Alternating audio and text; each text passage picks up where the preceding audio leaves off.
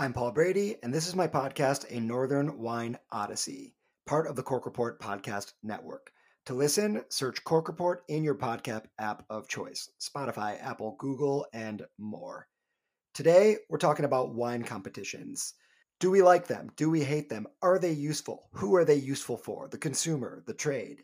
We try to get to the bottom of some of that and come to a conclusion that I think my guests and I are both satisfied with for the moment, but we also agree there should be some more discourse on this subject.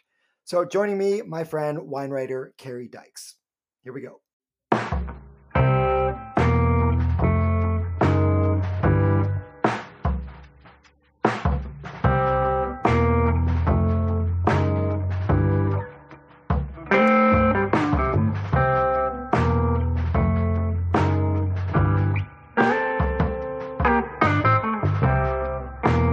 Welcome back to A Northern Wine Odyssey. I was away for a little bit, traveling, a little bit of work stuff, a little bit of vacation, and I'm very happy to be back. Welcoming Carrie Dykes to speak with me today, my neighbor just down the Hudson River a little bit. Carrie, what's going on? Hey, how you doing? I'm doing well. We are day after Hurricane Henri. Yeah. I mean, you're right across the river from me. I don't know if you got much more, but we didn't see anything more than, just a bunch of rain. Yeah, no, that it wasn't even like that much rain. I feel like just kind of normal rain early in the summer was more intense than that. But Totally. I do know that there are a number of people without power in various places. So Yeah. that sucks. And certainly we hope everyone's all right. Yeah. But I did talk to one or two people out on Long Island and over closer to the Cape, and everyone seems fine. Yeah. I mean, I think they definitely got a bit more water than us, but at least it wasn't super tragic as it well could have been. Yes, that is true. What's good? What have you been doing? Just trying to see as many people as possible after not seeing people for so long, and summer things, camping. Professionally, did a little bit of wine judging, which we'll talk about, of course, and doing some writing. How about you? Where before we get to me, where has the summer taken you? Where was the camping? Where was the wine judging? Let's see. Nothing too too crazy. Went family camping in coastal Delaware, which was really nice. That was like the very beginning of the summer.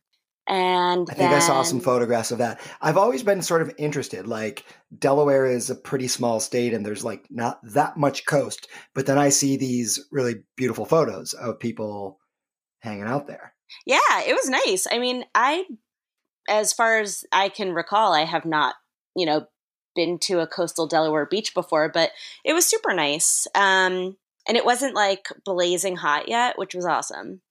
And then later on, I went to Hot Springs, Arkansas, which is really cool. It's this town that geothermal waters flow through underneath.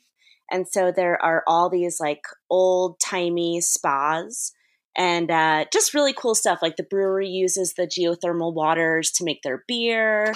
It was awesome.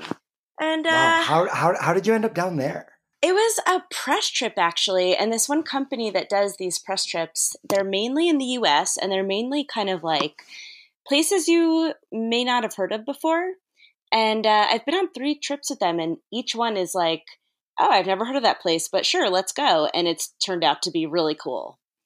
That does sound cool. Yeah. I mean, Arkansas and that part of the South in general is definitely an area that I would be up for exploring more. So what have you been drinking, either at home or on the road? I'm working on a story for the Vintner Project, and it's about the like alluring notes and things that come about from Malbec-based rosés.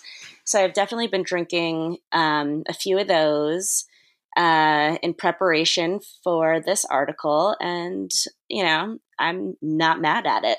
Cool. Yeah. Yeah. 'Tis the season. I mean, there's been some rosé. Although I don't know, my wine drinking sort of preferences kind of ebb and flow a little bit. Yeah. I'm at a point, I think, with a lot of us where I'm drinking rosé kind of year round. Hmm. And I'm also drinking reds year round. I love chilled reds, which you Totally. probably do too. And the funny thing is that I do find myself drinking less white wine Hmm. because it's sort of like rosés have graduated to year round, right? Totally. And reds have become such that we can pretty much always find those light, snappy reds that we tend to like and drink them with a chill on it all summer. So, like, where does that leave white wines for me? Sometimes they get left out. I mean, I feel like my tasting and consumption of white wine is often in a setting of assessment. Hmm. That's interesting. I guess maybe if you were looking for something with like zero tannic expression, I don't know. I mean, I don't know that I'm ever looking for that. I like, a little phenolic ripeness from white wine, but I mean, I should add to, just to let you know what I've been up to. So the last week I was in Martha's Vineyard, which Hmm. was cool. So I had never been there. My girlfriend's family rents a house there every year. Ooh. And so this was my first time going out with them. And so there was, of course, a lot of seafood, and we brought some white wine, some muscadet, and a couple other fun things that we had from places like Spain, and I mean that was great, and that was kind of when I realized that I was like, I really just don't drink that much white wine, but like when you're in the land of seafood, and it just kind of makes a lot of sense. So it was fun Yeah. to drink some muscadet, and I sort of realized I was like, I really just don't drink that much white wine. I feel like I'm tasting Rieslings all the time, but like tasting and Yeah. spitting. And then, of course, there's sparkling wines, which I tend to drink a lot of, and those check a lot of the boxes. But I don't know, for whatever reason, I just haven't had the like craving for white wine. But maybe as I get into the fall, I'll start wanting some of those aromatic whites that I like and that I think are sort of seasonally good for the fall, like Rieslings and Gewurz and Muscat and stuff like that. Totally. I mean, it definitely goes hand in hand with, weather and what you're eating with it and just kind of situational. So maybe you'll come back around. All right, like, is this crazy? Does this sound crazy to you? Are you like a habitual white wine drinker? No, it's kind of funny. Like when I first got into wine, I barely ever drank white. And then it kind of like totally flip flopped where I was barely drinking any reds. But now like you were saying, there's so many things that kind of serve like a middle ground purpose, like a chillable red or, a heartier rosé that you can totally drink in the middle of winter that yeah, I feel like I gravitate more towards those middle wines. But again, it changes. Like sometimes if I'm like out, I'm having a steak, like yeah, I might want a bigger red. It's not my usual go-to, but in those certain instances, it makes sense. Yeah, and then of course, there's beer and cocktails Right. and all that fun stuff. So I'm there are so many different ways to be satiated. And sorry, white wine, but you know, maybe I'll get back to you as we get into the fall. So Uh, how are your yeah. wines? What kind of white wines are you making? That's a good question. I mean, I gather what you're asking about is for our business that is going to be opened in this fall. We hope October, which is Yay. business is simply my name, Paul Brady Wines, and that's going to be in Beacon, New York. We'll announce more little by little as we get closer to the opening. But yeah, I do have a white wine that we made. And I guess this is as good a time as any to tease it out. It is white wine from the Finger Lakes. It's not a Riesling, but there is some Riesling in it. It's a blend Mm. of mostly Gewürztraminer and then Riesling and Chardonnay. Ah. So I don't want to reveal the source yet, We're kind of saving that as ammunition for our PR around the opening. But I mean, everybody makes. There are so many good Rieslings, right? So rather than make another one, I thought, why don't we see what we can achieve by blending? And I do think that white blends could really see some action in the not so distant future here in New York as a category. So that's what we did to try to offer something different. Cool. I mean, I think sounds really great. You know, you have the acidity of the Riesling and, you know, kind of that like gorgeous, you know, enticing aroma of the Gewürztraminer. I'm excited about it. Yeah, it's not really like an in your face Gewürz, you know. But there is definitely that character there, sort of the texture and the aromatics from the Gewürz, and then like you said, Riesling for that backbone of acidity, and then some Chardonnay again to sort of neutralize and pull it all together. So it ends up tasting just like kind of a very mineral-y, high acid, fruit forward blend. Ooh, that sounds exactly up my alley. Cool. Yeah. Well, we'll definitely get you some all right. when we're ready for that. Cool. Okay, well let's talk about sort of the world of wines through the lens of competitions, because we've both been at a couple of them recently. But I want to talk to you about your sort of early days in competition judging and how you got into that side of the industry first. Sure. Let's see. Because you're a certified competition judge. I'm actually not. I'm not at all. I thought that you were. I don't know why I thought that. No, I mean, okay. I do a lot of judging, so I could see why you might think that, but I kind of fell into it, and I have thought about taking that route and doing that course to get certified, but I'm kind of like, well, I already judge so much. I don't know if it makes sense right now, but I think just for the sake of learning, which I do enjoy, I might do it down the line. So how did it come to be such that you are judging a lot? How did you get into it? My first judging that I ever did was when I was at Wine Enthusiast. I know how to do the systematic approach to tasting from WSET, and I was working as a reviewer at Wine Enthusiast. So a few people that worked there were asked to judge for the Saint Chinian, like Vin Virtuose, I think it was called. It's pretty much where they want people to judge like their best vintage of each wine. So I just really loved it. I loved kind of the conversations that happen at each table and the back and forth. And I feel like you learn so much about, analytically looking at a wine versus looking at it through like your own preference.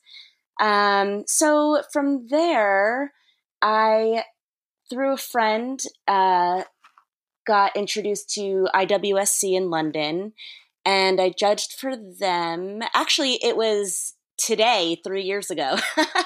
I just got a Facebook notification. And that was really cool. And that's one of the bigger ones where you'll definitely see those medals on a lot of wines. So that was a great experience.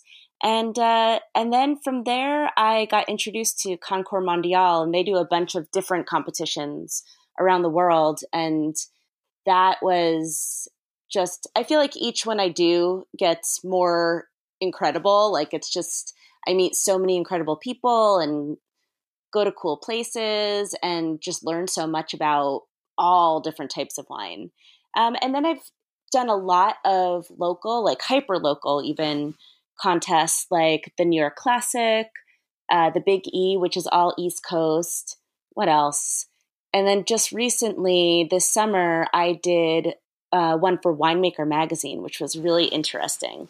We could talk about that a little later because I feel like I've been blabbing, but it was a hobbyist wine contest. So I feel like I walked away from that contest learning more than I have at, any other. It was very interesting. Okay, so all right, that's a lot of good stuff to get us going here. So I kind of understand why we like to judge in competitions. I didn't understand that in the beginning when I first was involved. Mm-hmm. And, I remember hearing different judges just in casual conversation talking like, oh yeah, I didn't do it last year, wasn't invited, but was invited back this year. And I was kind of bummed that I wasn't invited, last year, and hope I get invited back. And in the beginning, I was always like, why is it so important to be invited? Like, what is it that people like so much about doing these competitions? Because for the most part, we're not being paid. We often are traveling somewhere. So it is coming sort of down to our own personal time. Mm-hmm. And it's not easy work either. It's a brutal amount of wine. Yeah. And it's early mornings. It's, work in, tasting wine pretty much nonstop, a little lunch break into the late afternoon, maybe 2 or 3 days in a row. But then I got to, the more I was involved, I sort of figured it out. Well, I was like, really, it's something it's kind of a nice group of people Mm-hmm. that gets together, especially if you've done it a few times and you start to know the organizers and know the other judges who are regularly involved and things like that. So now I get it. I get it now. It's usually a very cool group of people that, sometimes you already know ahead of time, or that you maybe you only ever see at that competition. So to me, it seems like most of us kind of like it because there's a nice group of people involved, and certainly a ton of wine. I mean, if you're a tasting junkie, a competition, there's maybe Mm-hmm. nothing better, right? I Yeah. mean, like, walk around tastings are great, I suppose. But there are some of us in this industry that we don't love tasting hundreds of wines a day, or maybe we don't need to do that. We've figured out other ways to taste and acquire wines for our various businesses or careers, and we don't need to be tasting hundreds and hundreds of wines. But then there are some people who just love that. Like, they're in their element when they just get to go off and taste a ton of wines. And I certainly know some of those people. What category do you fall into? I guess So I'm not a hyper taster. I will tell Yeah. you that. I mean, tasting like hundreds of wine, that's a little too much. That's like major palate fatigue. But I feel like most organizations, they do a good job of breaking things up. Like, I would say, if you're going to taste like 40 to 50 wines a day, that's kind of the sweet spot. 50 to 70, you see that a lot. And that's doable, but it's kind of getting to the point where you're like, I don't know, maybe doing a disservice to some of the wines you taste at the end, or like, so it's, I mean, I would say if I had my choice, around 30 to 50 a day would be good. I feel like I'm still learning a lot. I feel like, my palate is like on point. I haven't had palate fatigue yet. And it's interesting. Some of the better organizations that I've judged for, they have little, I don't know, little things that they do. Like Concours Mondial, they'll put 2 of the same wines in different flights throughout the day. And if you're like wildly off, like say you give like, the scoring goes from 80 to 100. Say you gave it like an 82 in the afternoon, and then later on you give it a 92, then they're kind of looking at you like, this is not consistent. Either we need to taste less wine, or maybe you're the issue type of thing. Yeah, that's interesting. Yeah, I mean, Yeah. I've heard of things like that. I don't know that I've ever been a judge in a competition that does something like that, but that could be very telling and very useful for the organizers. Yeah. How was it? You were just in Michigan. How was that? It was great. It was a little bit different from some of the other competitions that I think we've both been involved with, Mm-hmm. and I kind of want to ease into that. So let's talk about some competition, some wine judging competition sort of formalities, Sure. because I'm curious to get your take as to how these might differ from competition to competition. But I have seen some consistency in that there is sometimes this sort of group approach that is encouraged by the organizers of the competition to sort of get your table of judges on the same page. Yes, from absolutely. wine to wine. So you know what I'm talking about, right? Yeah.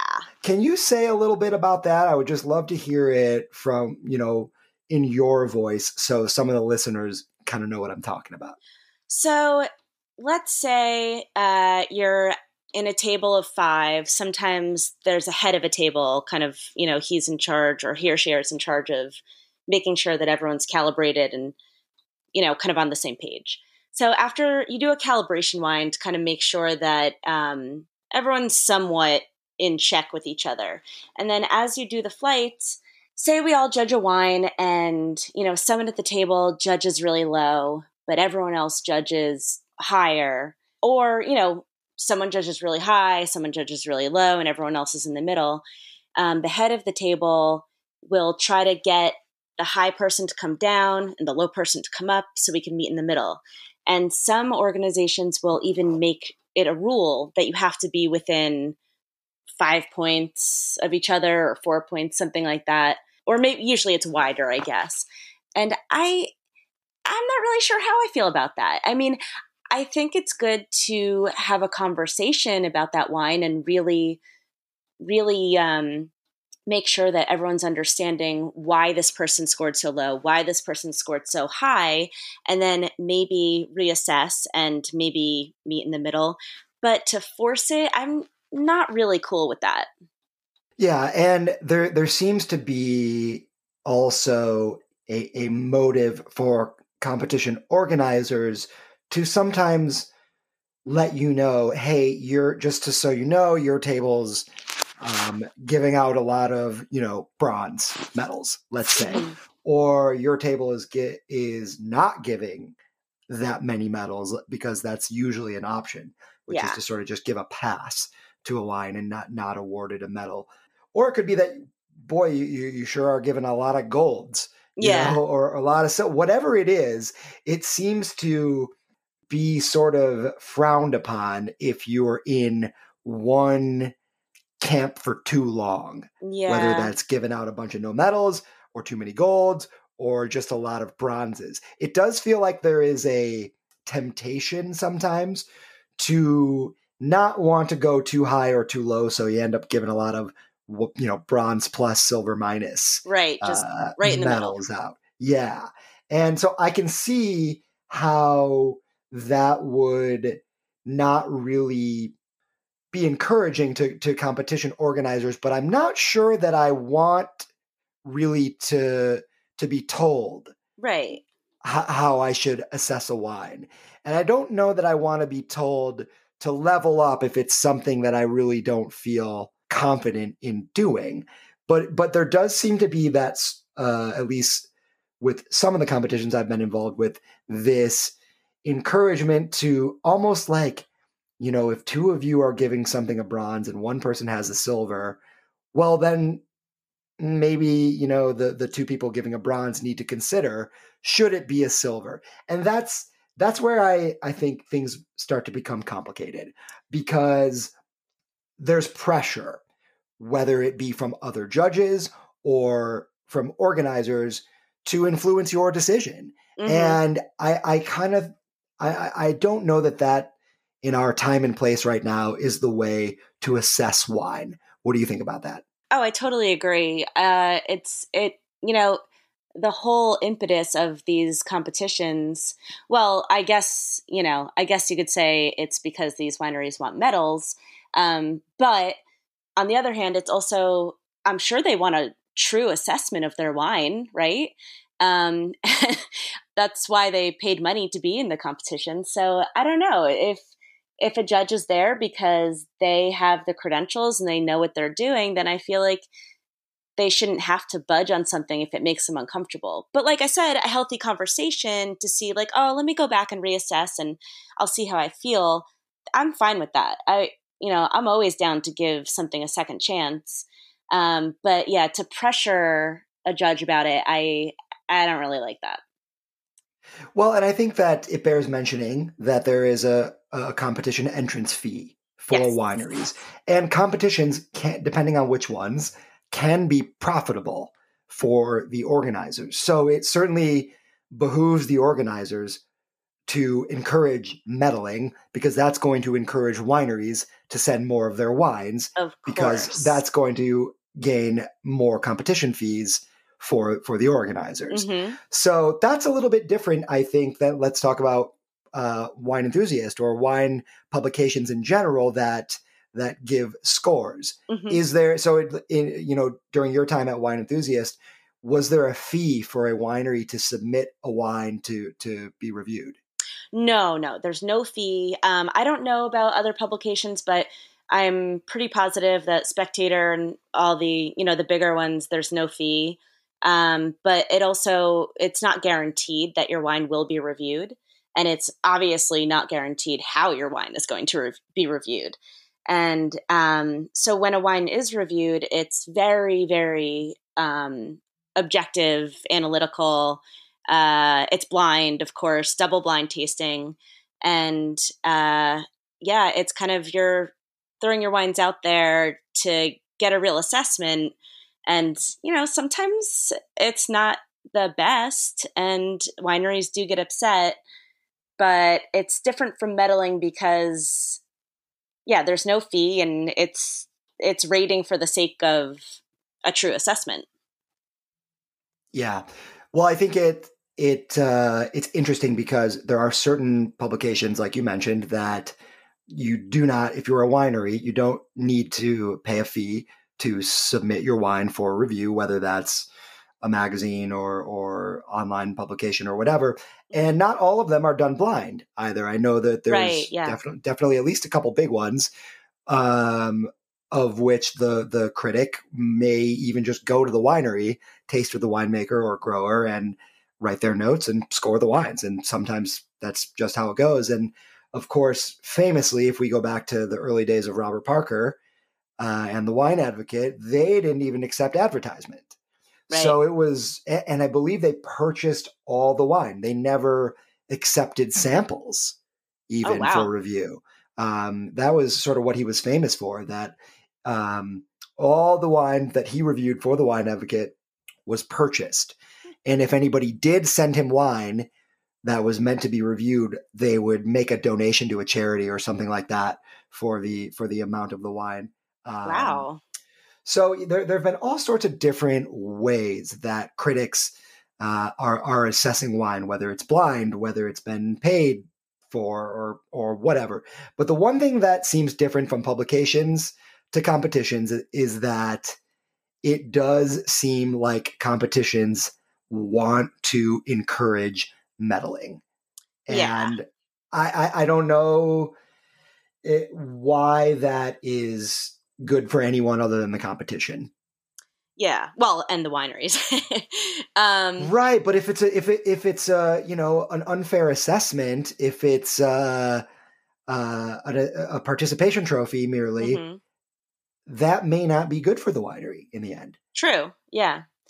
Yeah. I mean, I think it's just kind of the way things are, unfortunately. But as judges, I think the best thing to do is just to go in there and stick to your guns and, assess as analytically as possible. And I don't know, maybe these competitions need to, think about not having a threshold that you have to all come in, to meet. Because it just makes it a little awkward, a little icky. One thing that was kind of an interesting way to mix things up, as you were saying before, like, oh, your table, you're given a lot of bronze, stuff like that. And if it is, that kind of situation going on, the competition I just did about a month ago, I guess, they would have you switch tables every couple flights. So you're with all different people. And not only was it interesting because you learn so much from everyone you're with, you also got to know more people that way. But And everyone has different judging styles. So I feel like it made the whole thing more balanced in a way. Yeah, that sounds more balanced and just, more maybe fair. Yeah. So you don't have to worry about like a table just, pumping out golds or not giving any medals, because then those people are going to be with, maybe the all gold table is going to disperse, and, an all gold person is going to be with a no medal person. And I don't know, it just seemed like a good way to kind of put together a judging to make it a little bit more equal. I like that. Yeah. There are, I think the reason that I wanted to have this conversation with you is because there are people that feel very strongly about how competitions should or should not be run. Mm-hmm. And I think that because of that reason, we're at a point where it deserves a little bit more discourse. Mm-hmm. Because as everything is changing, the way that we purchase wine, the way that we experience wine, the way that the restaurant industry is changing, and the way that we're all sort of growing into a different style of wine hospitality and sales, whether that be because of the pandemic or just technology. I think right now we're at a place where we should be talking about competitions, because I think competitions are cool, and I think that they get a bad rap. Mm-hmm. I think that a lot of young wine professionals are not involved. I think that they're not involved because someone said that competitions aren't cool, or someone said that, assessing and scoring wines for points or medals is not cool. And I think that it is cool. And I want to promote competitions, and I want this sort of sector of the industry to remain alive. And maybe, we can all just keep talking and hoping that that these things remain great or even get better. Yeah. So let's talk about some of the recent competitions that we've been involved with. So I did two this year. One was the Finger Lakes International, and then the other one was the Michigan one, which is called what was called the Judgment. Was it called the Judgment of Michigan? Something like that. Mm-hmm. And both were a little bit different. So the Finger Lakes International is a competition that I've done. This is the third year that I was involved as a judge, and I love this competition because it's a fundraiser for Camp Good Days, which is a summer camp for children and their families who have cancer. Oh so my it's God, a that's wonderful, amazing. wonderful cause. And there are auctions that happen that wines are donated to, and there's the competition, and there's just a number of different ways that through the wine industry we're sort of raising money for this greatest of all causes, sort of. Yeah. And so I like doing that one. That one has been around a while. There are lots of judges who have done it many years. And it's like I said, there's really you can't come up with a better cause. So I will continue to do it for as long as they invite me. In that one, I do feel that there is that sort of push to have camaraderie as a table of judges, and to really try to be on that same page in terms of the medals. Mm-hmm. Now, the Michigan competition, on the other hand, this was a brand new aggregate. So there used to be a competition in Michigan that was sort of the official state wine competition, and it was, I believe, run by what is now called the Michigan Craft Beverage Council. And it used to be in partnership with Michigan State University, where there's a big agriculture and grape growing winemaking department. The competition has spun off and is now run and organized by the Michigan Wine Collaborative. Mm-hmm. And this was the first year that they had their hands on the competition. And their sort of approach was to not meddle up, but to really be stern, fair, call it how you see it. I love and that. A lot of the judges really took that to heart. Yeah. I found it a little bit jarring in the beginning, because I'm tasting these wines and I'm thinking, okay, well, this feels like a bronze, or this feels like a silver, or whatever it was. And some of the other judges that I was either judging with or speaking to, they were just like, nope, they really want us to be honest, and these Michigan wineries, they need to know how, if they want to really know how their wines stack up to the rest of the country and the rest of the world, we can't be handing out medals. Mm-hmm.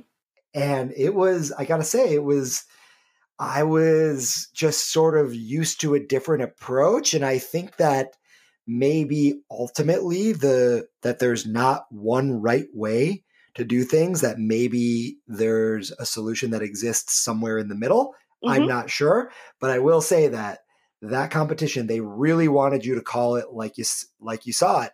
And there was no walking around saying, you're not giving enough medals or you're giving too many medals. It was a straight up assess the wine. And, if the however many number of judges at the table, if everybody was on a different page, then that's just kind of how it was. And there were not enough, votes for silver or votes for gold or whatever it may have been, then the wine didn't get a medal, or it didn't get as high a medal as maybe one judge thought it should, or all sorts of different scenarios.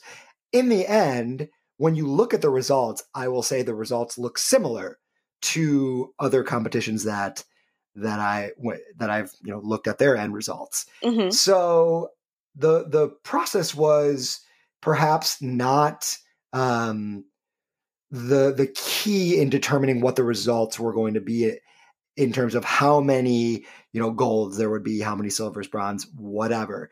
But for whatever reason, that was the intent of this competition, and I like it. If they invite me back again, I'll sort of be a little bit more ready for that from the get-go. And it's just interesting, and I feel like you maybe get a more honest assessment from everybody that's at the table, whether it's somebody that is really, really, really experienced and drinks, only the most high-end Grand Cru Burgundy every day, and that's how they're going to judge. Or it could be somebody who's rather new to the industry and has quite an open-minded palate and sort of likes a lot of stuff. And that was sort of what there was at this particular competition. So it was different in that, I think because it was new, you had a new group of judges sort of assembled for the first time.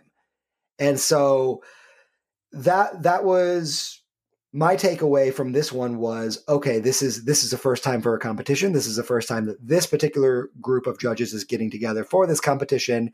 And I think the results were cool and fair. I think there's going to be happy wineries. There's going to be disappointed wineries. That's just how it always goes, right? Mm-hmm. And I think that there's a method to this way, and it stands to be done again next year. I would vote for that. We keep doing it and not, going in any other direction. And I think that when you bring in judges from all sorts of different parts of the industry, people that are younger, newer to the industry, people who are veterans, people who work in different parts of the country. There were so many different. It was a really, really diverse group of judges. You had people from big cities, people from the South, people from the Midwest, people from New York, people, all sorts of just different ethnicities and backgrounds. Mm-hmm. And that was, for me, the coolest part was spending time with these people in and around the competition. The assessment in the end, I understand that these wineries all pay money to have their wines assessed, but no matter what, the wineries, they're getting name recognition. Every one of those judges is going to look at who submitted the wines in the end. They're going to look at who got the golds. Mm-hmm. A lot of these judges are buyers. They're going to take note of the wines that they liked. Whether or not a wine gets a gold might not be the determining factor as to if one of these buyers is going to list that wine at their shop or restaurant or write about it or whatever it may be. Yeah. So I don't know that the medal or the score is necessarily the be-all, end-all of a competition. I do think that there's something to assembling a very harmonious group of people for the sake of getting together to be around these wines. What do you think?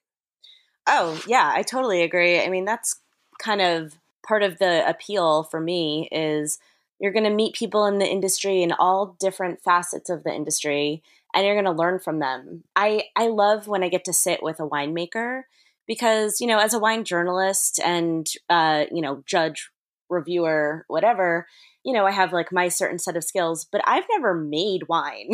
So like, I almost feel like, I don't know, just like a hack, you know, it's like, I want to like soak up all their knowledge. So that's my favorite, you know, person to sit with and learn from at these competitions, but really you learn from everyone, someone who's a buyer, a som, everyone brings something else to the table. And also you just get to meet people that, you know, you might be friends with forever. So I don't know. Yeah. And what I question is if the best part of these competitions is assembling a very professional and diverse and cool group of people to get together around these wines, to break bread, to spend some time with one another, with all these wines being sort of the centerpiece. Mm-hmm. I wonder, is that enough? To me, I think that that's pretty powerful. And I think that there will be a trickle-down effect to the benefit of all the wineries involved. But I bet the wineries probably want the medals, the scores, to the assessment to really be front and center. And I understand that, but I don't know that that's right. And this brings me to my next question to you, Mm-hmm. is what do you hear from consumers in terms of who's paying attention to these competitions? So I don't know. In my mind, I wouldn't think that it, I don't know. I wouldn't think that consumers are really looking for medals too much. But from what I've read, they do, apparently. I don't know. As much as I could gauge, I wouldn't, before I got into wine, I wouldn't look for medals. I wouldn't really know what those meant.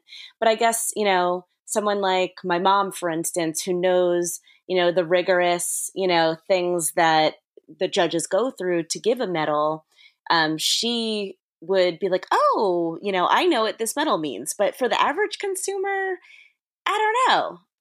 I've heard otherwise, but I think that it's more a way for a winery, you know, that's new on the scene to get some visibility, or a winery that's, you know, big in their area that wants to expand into another state or another country, or maybe they're looking for a new importer, you know. I feel like that's the type of visibility medals help with.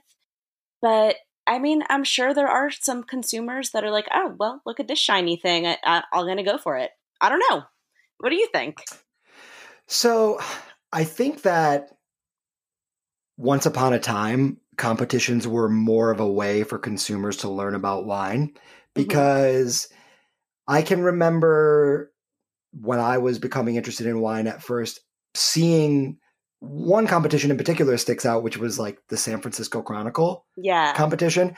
I feel like I used to see that all over the place. Mm-hmm. Like shelf talkers might say gold medal from San Francisco Chronicle or whatever. And that's, you know, that's really the only one that I can think of. That's a pretty big deal competition, right? Yeah, yeah, totally. Now, other than that, I really don't know anything about that competition. I don't know who organizes it, who the judges are. I just remember back in the day seeing that one around a fair amount. Mm-hmm. Now, the New York Wine and Grape Foundation competition, known as the Classic, that you and I have both been a part of, Yep. that's another one that at some point there was a lot of consumer attention, in particular around the wine regions, and I want to say the Finger Lakes. I don't know how much people in the Hudson Valley or Long Island or some of the other grape growing areas pay attention, how much they pay attention to. I do know that around the Finger Lakes, if you're a winery that wins the top award, which they call the Governor's Cup, Mm-hmm. that wine, you're going to sell that wine out. And then you're going to start selling out the next vintage of that wine.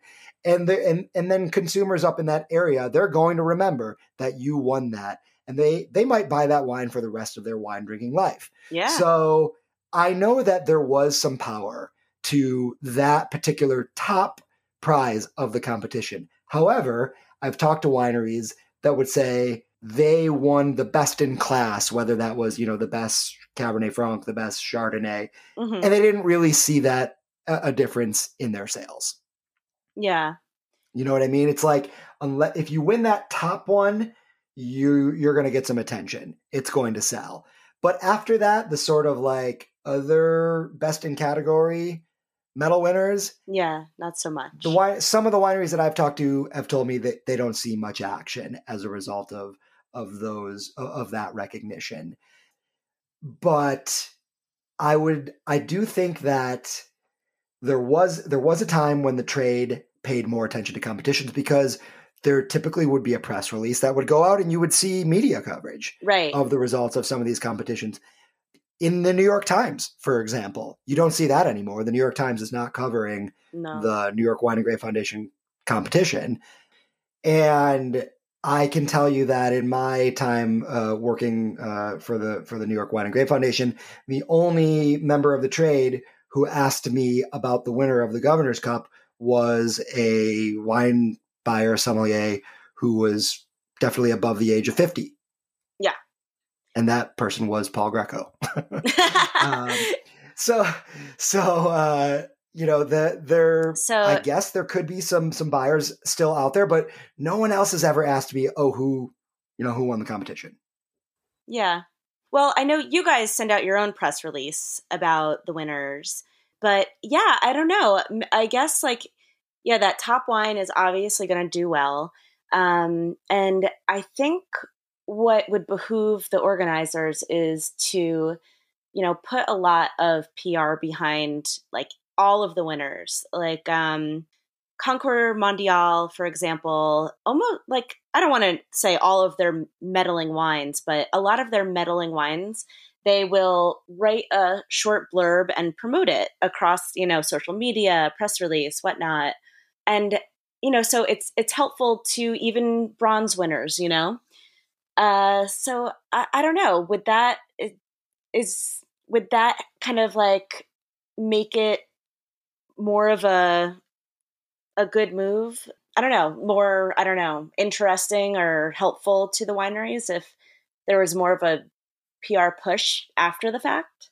I have some thoughts. Thoughts on that.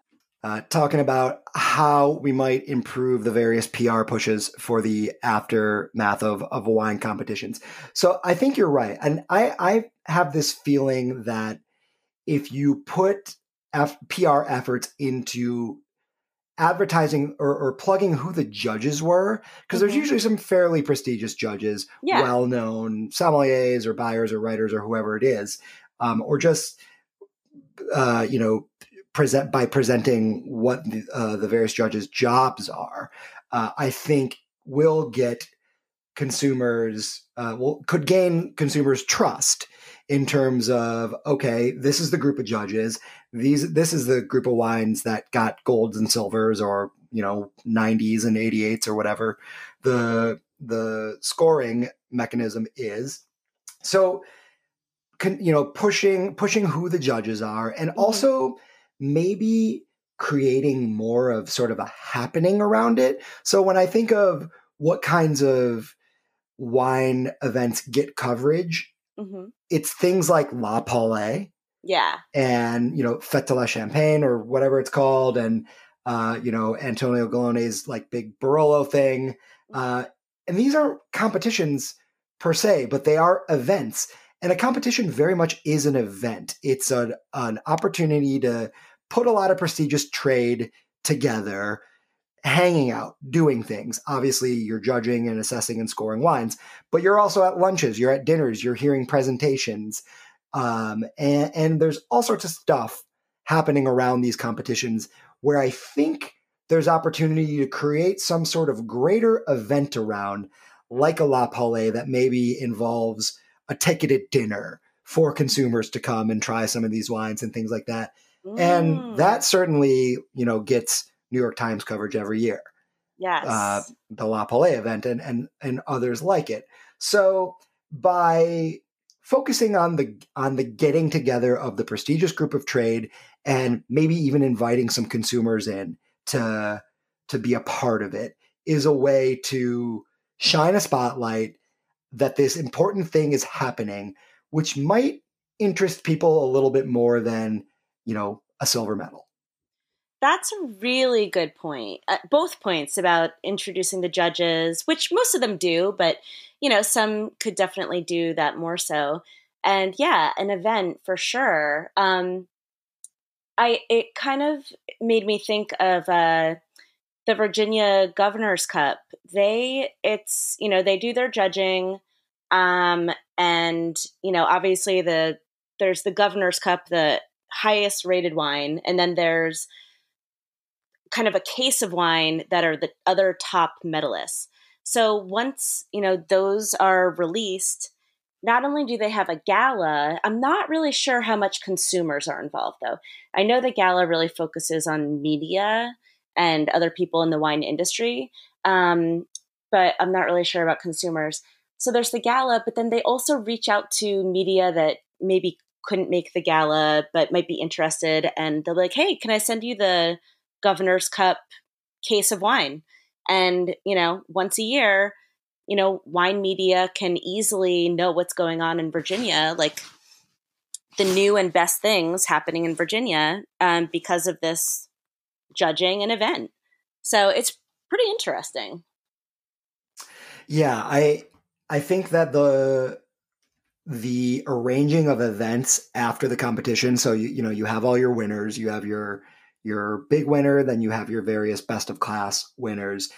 If you arrange an event after the competition, it could be weeks, it could be months, whenever that is, my fear there is turnout. I just fear, that there's, especially in a place like New York City or London, where there are a zillion wine events every day. Right. I mean, at least when we were not in a pandemic. Right. It is very difficult to get the trade to come out to things. So I think your best bet is to have the whatever it is, invite the trade to experience the winners or the happening, or invite the consumers, whatever it is. Do it all around the competition. Do it at the same time, because you've already got everyone together. You've already got all the wines there. You lose momentum if you wait to do it after the fact, and you risk no one coming. For sure. I don't remember what tasting this was, but it was years ago. It was a South African tasting, I believe. And they're like, yeah, after the trade tasting, we invite consumers up, and it's like a small fee, and they can taste, whatever they want.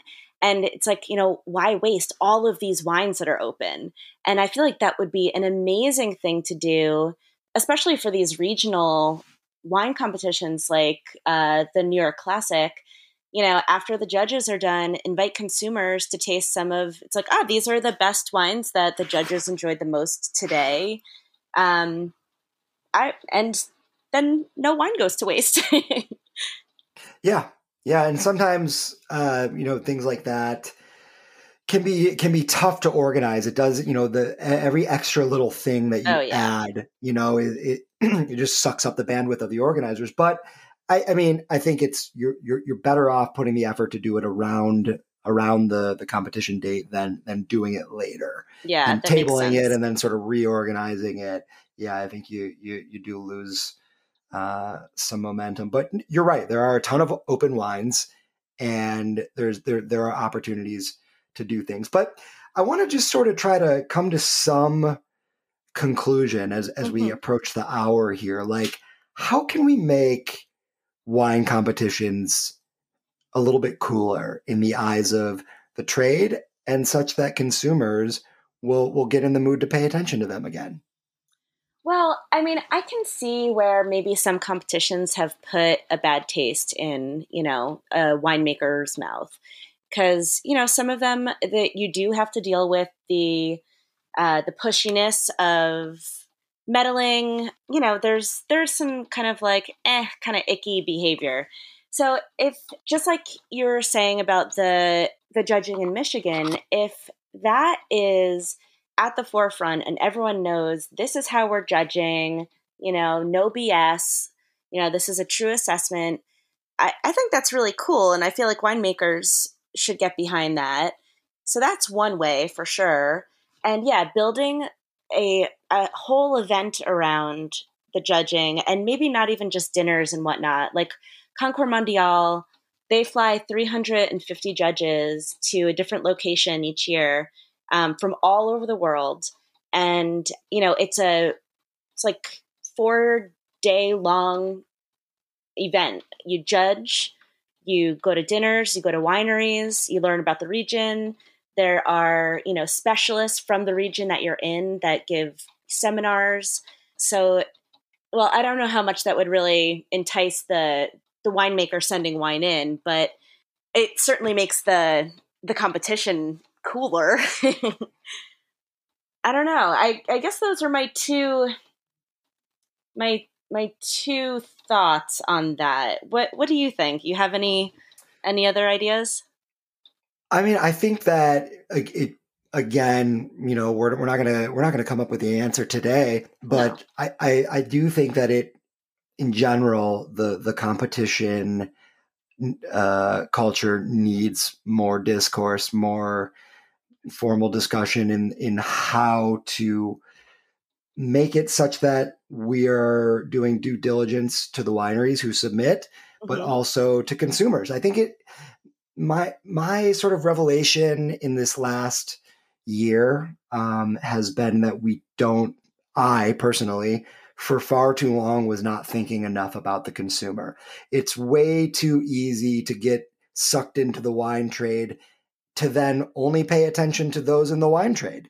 I think so often I have been guilty of just talking to others like me and, like you, and not thinking enough about the masses of people who are really the ones who drive the industry. I mean, we can all sit around and talk about, these very prestigious and small production wines that are impossible to get and cost a fortune.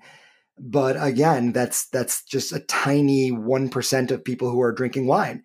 And that's really not all that helpful to do, but that seems to be what we do in the trade. So is true. We fixate on things that excite us or are, rare and exotic or old or just very hard to get. And it's easy to lose sight of that the masses of consumers are thinking of and buying a completely different kind of wine. And I think all the smartest buyers and businesses do keep that in mind and probably think more like that. But it's, again, I can tell you firsthand, there's a lot of sommeliers hanging out with other sommeliers watching videos of sommeliers. Yeah, totally. And it's an echo chamber for sure. Yeah. Yeah. So I have sort of found comfort in trying to think so much more about the consumer. And I think that's where we may be a bit lost and a bit confused in terms of wine academia, wine education, wine criticism, and wine sales in general. And I think that no one really likes to talk about this anymore, or certainly those in the trade that are around my age or younger. But Robert Parker stood for one thing, and that was the consumer. That was it. There was never any confusion. If you're old enough to have come up reading, the Wine Advocate and sort of understanding the culture that he created around wine, which first and foremost was the biggest thing that ever happened to wine. Nothing has come close to sort of touching that phenomenon that surrounded him in his glory days, and that publication and the other people involved and all of that. That was a monumental, earthquake in the industry. And I don't think we've seen anything that big since, but perhaps it was that big because it was clearly all about the consumer. Yeah. So that's been sort of just refreshing, at least for me, to go into all these various endeavors, thinking more about the consumer and less about the trade. Yeah. Well, I guess it's probably really interesting for you at this time because, you've been in this industry forever and, now you're opening up a wine bar and you're making your own wine and, you're probably the first thing you think about now is the consumer, which I think is great because you're going to be a better, wine judge, wine, reviewer, writer, whatever, when you do have the consumer in mind. Right. But I think about the consumer because I'm terrified. You know what I mean? Like I'm I need to think about the consumer because I need to sell wine. Yeah. But I wonder if others maybe don't think about that, because it could be tempting to lean into the wines that various influential members of the trade are championing, whether at their own businesses or through social media, and to stock your shelves with those kinds of wines because you see those particular influencers as being very visible and having a lot of presence. But do they really?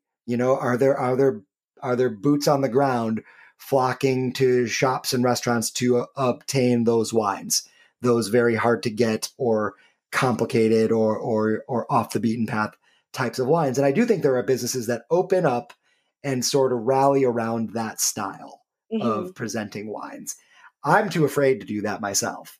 That doesn't mean that it doesn't work for others. Yeah. But you're right. I'm certainly going down the path of wanting to have certainly wines that are going to work for the everyday wine drinker, the Tuesday night wine drinker, you know what I mean? As opposed to the wine that, approaches a 3-digit price tag that really only members of the trade know about. Exactly. And yeah, I mean, it's still your wine. It's still, going to be, your preference from the wine knowledge that you've soaked up these years and years. But yeah, you do have to think about, well, I'm not the only one who's going to drink it. Other people are going to be paying for it. Well, and what about as a writer? Have you experienced various writing opportunities in that you had to either really make an effort to write to the consumer or to write to the trade, depending on the publication? And what do you prefer? That is a tough one. I would say, in reviewing wine, I guess it's for both the trade and the consumer, but it's used a lot in shelf talkers. It'll have, like this write-up was in Wine Enthusiast. It got, this score.